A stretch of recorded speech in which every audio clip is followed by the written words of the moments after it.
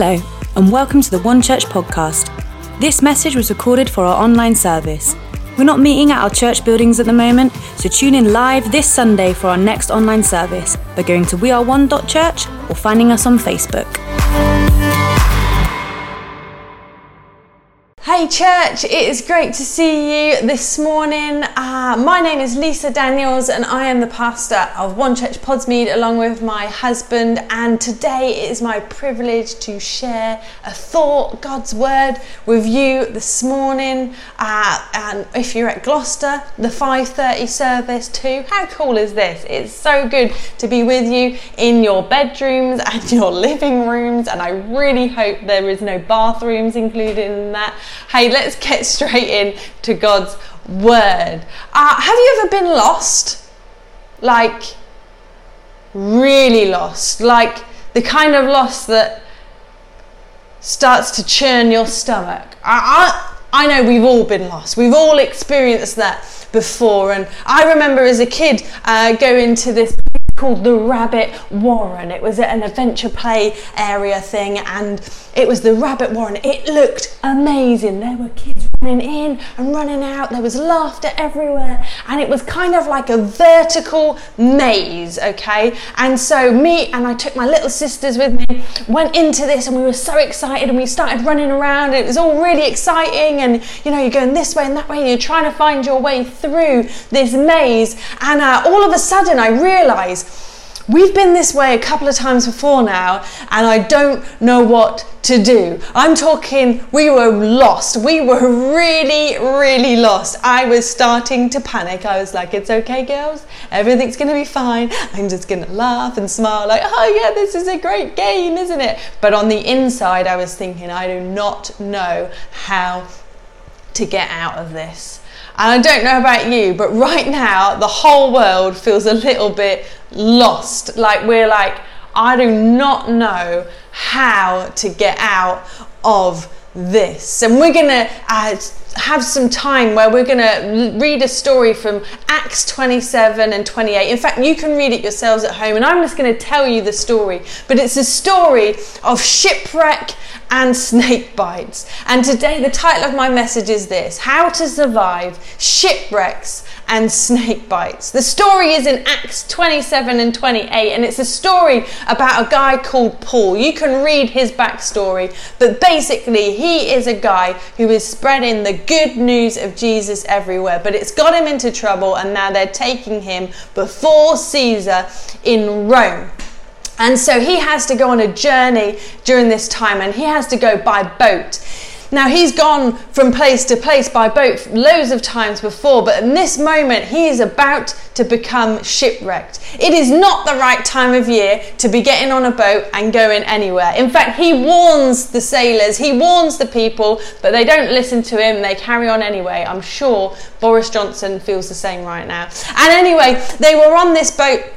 Off they set, and to begin with there was a lovely southerly wind. It was beautiful, but it soon became a northeaster which started to toss the boat back and forth. The storm was incredible. It became a hurricane, and they were in this awful moment where for days they were being battered and battered by a storm. In fact, at one point they're having to strap the boat back together with ropes so it doesn't break. It's absolutely wild. And Paul pipes up and he realizes that everybody is panicking, but God has promised Paul that he was going to get to his destination and all the people will be saved. So he's like, hey guys, stop. And he broke bread and he made sure that they ate together. They had some food together. But then they had to get rid of the cargo. They started to toss all the things of weight and all the cargo off so that they would slow them down and that they would be able to ground their boat, hopefully, against the shore. And so they're in this moment where it's flying around everywhere in this shipwreck, and it's wild. And then sure enough, they hit the ground and they are shipwrecked. Some dive over and start to swim to sea. Some can't swim, so they're holding on to barrels and they're holding on to wood, hoping that they will float to the shore. And they do, land on the shore, and Paul was right, all the men were saved, and they're on the island of Malta, and this is the shoreline of Malta, and the people in the community see the shipwreck, and they come out to meet them, and they give them some food and set them up a fire. And Paul has now been shipwrecked, and he's sat by the fire just getting warm, just getting full, when all of a sudden a snake slithers out from under the fire. It's driven out by the heat of the fire and bites him on the hand. He shakes off the snake, and the people watch and think, it won't be long until he's swollen up and drops dead. Great news. But days go past and he's still there and he's still well. And soon enough, word spreads around the whole place, and they start to bring the sick people to him because they're like, this man must be a god. Paul corrects them and says, I'm not a god, but I know a God who will heal you, and begins to heal the people and spread the good news there too. I don't know about you, whether it's rabbit warrens or shipwrecks, but I feel a little bit lost at the moment.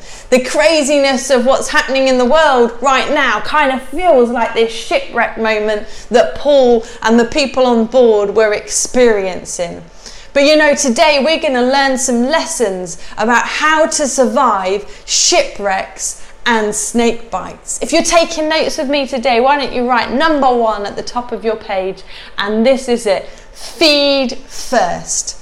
In all the craziness that was happening, Paul instructed the people, hey, calm down, let's feed first. I've been scrolling through headlines on my phone and all the different things that come up on social media, and as I've scrolled along, I realised I'm starting to feel a little bit anxious. Anxiety is starting to rise within me. My shoulders are starting to get a bit tense. I'm starting to get that lump in my throat, and I'm starting to work out how I can survive. And I don't know about you, but that's the way I've been at the moment. And I'm not used to that because I'm quite a calm character. I'm okay in a troubled situation, but I've been feeling really anxious. And I realised the problem is that I've been feeding off these headlines and these things that I'm reading on my phone and other devices, and I'm feeding off that instead of the baseline of my life, which is that God is God. That I am stood on a rock that is higher than I, that I have a Saviour who is mighty to save, that I have this portion and deliverer, I have an amazing God who is more than able to rescue me. And I've stopped feeding off those things and started feeding off the headlines that I was reading. Now, don't get me wrong, we must make sure that we know the facts of what's happening around us. But if that's all we're doing and not feeding ourselves with something that's going to sustain us for the shipwreck that's about to happen, then I'm going to have a problem. In fact, I was having a problem because I needed to fuel myself with truth again. We need to fuel ourselves with truth in this season, and we need to fuel it by giving praise too, as we take on board these words that are in God's word about the fact that He is mighty to save us, that He is our God, He is our light and our salvation.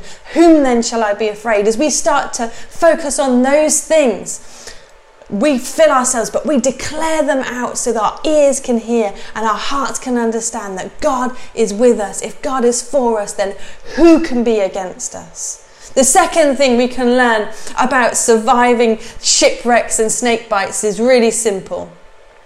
We must lose the comfort of cargo. We must fill ourselves on the inside. We must feed first, but we must lose what is going on around us. We must lose the comfort of cargo. I don't know about you, but this season feels like God is going to that drawer in our kitchen, or that cupboard you don't want anybody to know about. You know the one I mean? The one where you're afraid that when somebody's looking for a teaspoon, they pull that drawer out instead of the cutlery drawer, because in that drawer it is stuffed full of rubbish. It is crammed full of random things you don't need, but you've kept them anyway. In fact, if somebody was to open that drawer, there is no way they'd be able to close it again, because it will just expand with all the stuff that you've been keeping. Everybody has that drawer. And I feel like God in this season is opening up these drawers, and He's pouring it all out on the table and saying, hey, you know what? You don't need that. Hey, you don't need that full diary. You don't need that full stuff that's going on. You don't need to cover yourself in these comforts that you've been holding on to. Actually, all you really need is these little things, these few things. Jesus said this: the enemy has come to steal, kill and destroy, but I have come to give you life, and life in all its fullness. You know, he also said this. He said, whoever loses their life finds life. You know, sometimes to live a full life is to live an empty life. To live empty of the things that we don't need in place of the things that we do get to have.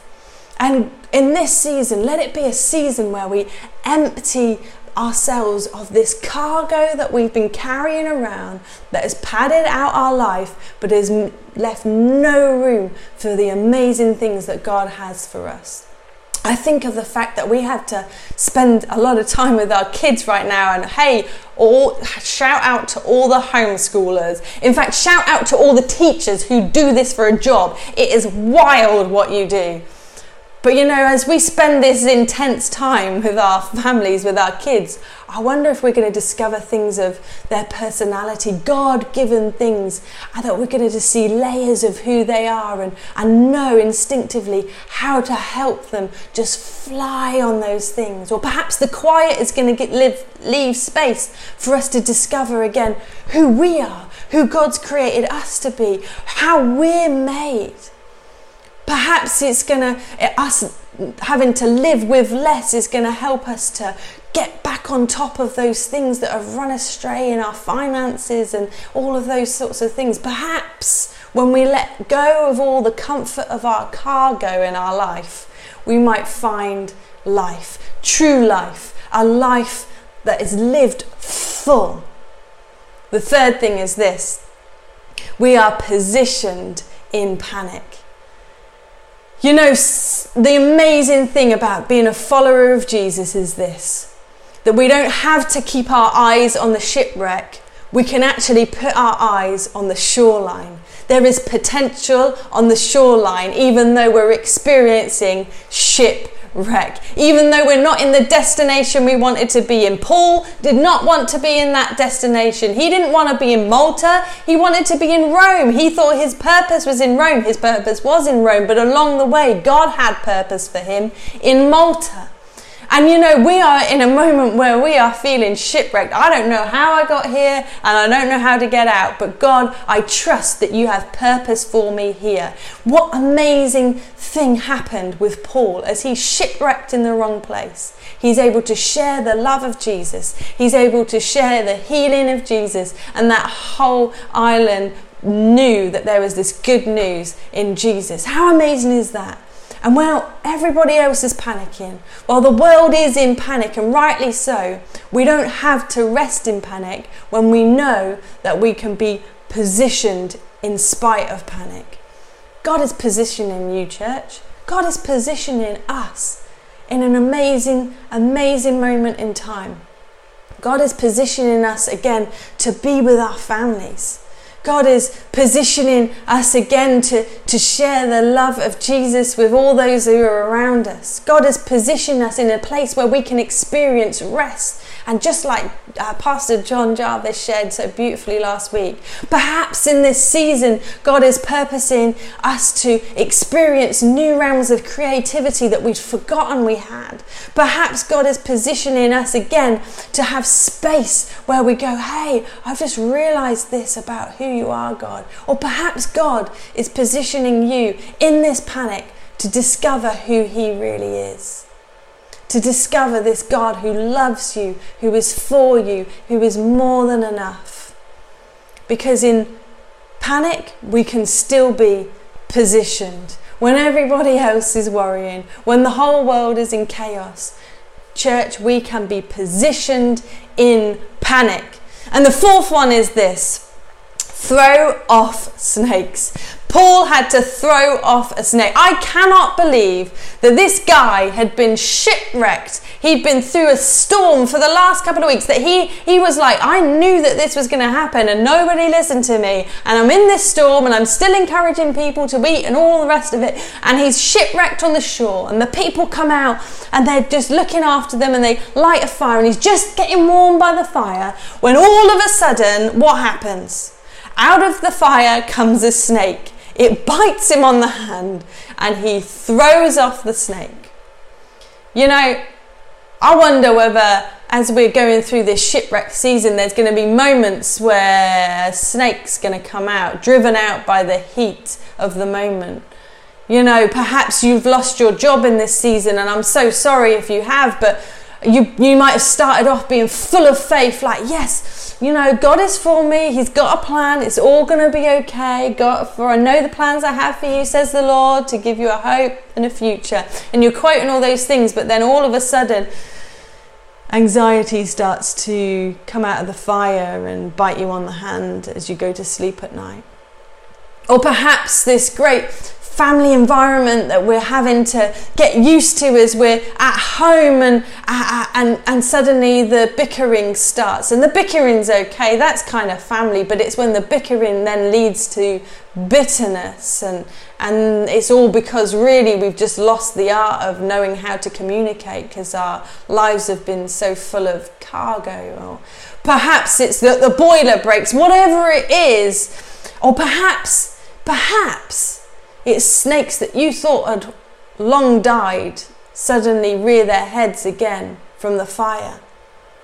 But I want to encourage you today to shake off the snake, to throw off the snake. You do not have to live with a snake on your hand. Jesus' plan for our life is not to just survive, it is to thrive. He doesn't want us just to survive the shipwreck. He wants us to thrive in it. We're not just going to survive the shipwreck and walk around with a snake hanging off our hand. God is for us, and we get to throw off the snakes that try and place their venom in our lives. Whatever it is, in Jesus' name, you can take authority over it and shake it off. You are a new creation in Christ Jesus. You are God's handiwork, created with good works. It's amazing that God has chosen you, but not only that, he's empowered you, and you have the right to say, hey, I'm not going to live with that, and shake off the snake. You know, I've really enjoyed being able to share these thoughts with you today, and perhaps you've been listening to all the things throughout this service and perhaps last week, and you're wondering, like, what is this whole God thing? And it's really simple. If you want to follow Jesus, the Bible says this in Romans, that whoever believes in their heart and confesses with their mouth that Jesus is Lord will be saved. It's that simple.